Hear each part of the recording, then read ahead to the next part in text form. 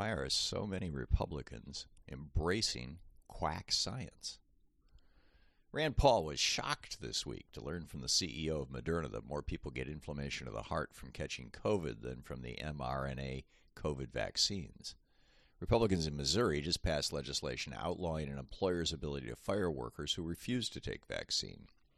Republicans in a dozen state legislatures so far have put forward legislation preventing medical licensing boards from punishing doctors or nurses who prescribe hydroxychloroquine and ivermectin.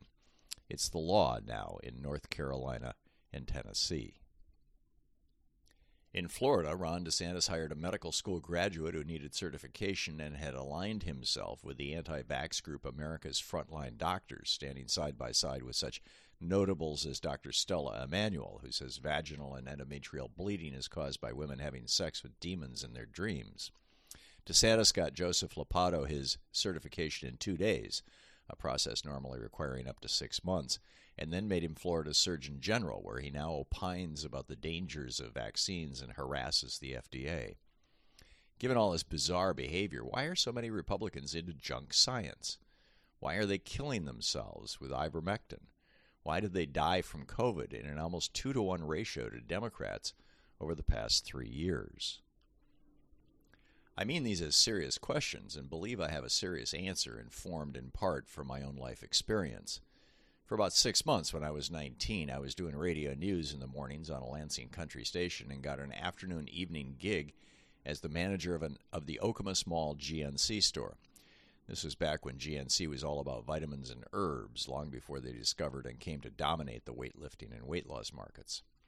I became fascinated by the idea that any ordinary person, like myself, could take control of his own health, could prevent disease, and could even deal with diseases doctors found problematic. I was primed for it in a way, having been a vegetarian since I was 15, although that was mostly the outcome of my opposition to the Vietnam War and my initiation into the Maharishi's Transcendental Meditation program, among others, and experiences with LSD. That led to serious studying of herbs and herbology, and over the following year I joined up with a friend who owned a small advertising agency, and we started an herbal tea company that made us both a good living for a few years. At that time, I shared a part of the worldview of many of today's anti-establishment Republicans. The Vietnam War was raging on, and I'd watched our SDS group at MSU get infiltrated by both the Michigan State Police and the FBI, as far as we could tell. I didn't trust my own government, and many of my friends were convinced, with good reason given over 50,000 American deaths in Vietnam, that Nixon wanted us dead. Taking control of my own health through a daily regimen of vitamins and herbal teas seemed empowering. It was a way of striking out against the man, including the healthcare industry that seemed mostly bent on making money. And I found a ready community of people similarly interested in alternative medicine who all thought they had secret knowledge the powers that be were suppressing or minimizing in their rush to profits. While I still drink herbal tea and take supplements every day, I long ago left behind homeopathy and the idea that I could do a better job than my doctor. But I totally understand where Daniel Lemoy was coming from when he, frustrated by a failed normal medical treatment for Lyme disease in 2012, turned to ivermectin and ultimately became one of its most well-known promoters in the U.S.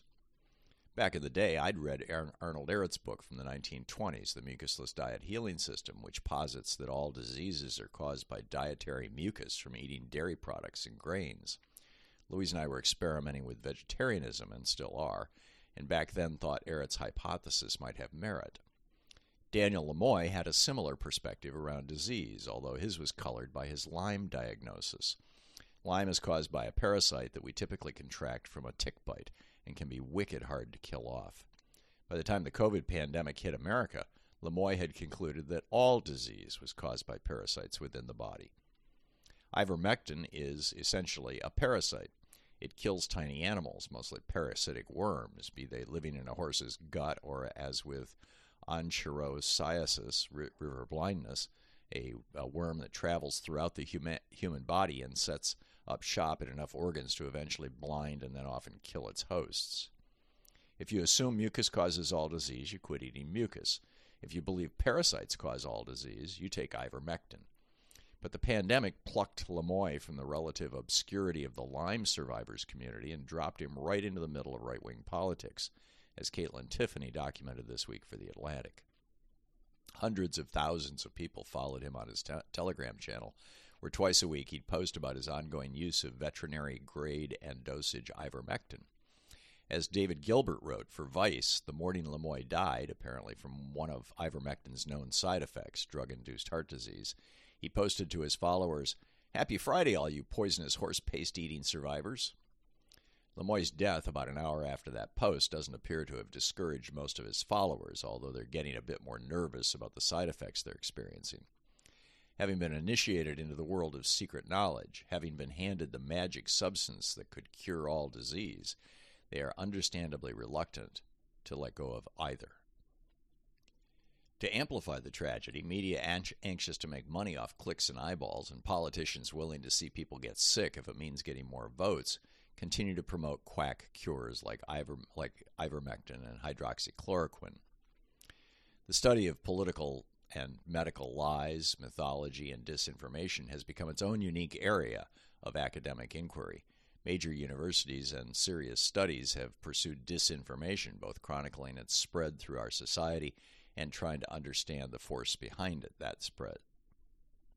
So, of course, Republican bully and head of the House committee trying to weaponize government, Jim Jordan, last week sent threatening letters to multiple universities demanding they send him the work they're doing in this area and subpoenaing their most high-profile researchers.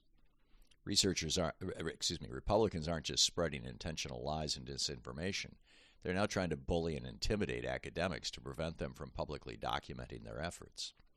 Meanwhile, Fox so-called news and hustlers like Rand Paul, who created his own phony medical board to certify himself to practice medicine, continue to wonder out loud if the deep state is trying to dissuade people from using ivermectin and hydroxychloroquine so it can push vaccines on them.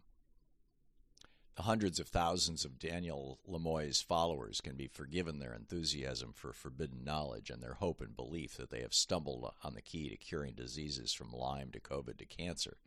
They, like Lemoy, who was a heavy equipment operator, have no medical training and are often desperate. But the Republican politicians and GOP-aligned media that continue to push these baseless and dangerous quack cures deserve no forgiveness whatsoever. They fully know what they're doing and its consequences. Instead of being in Congress or on TV, they should be in a court of law answering for the deaths and destroyed families they've caused in their quest for political power and advertising dollars.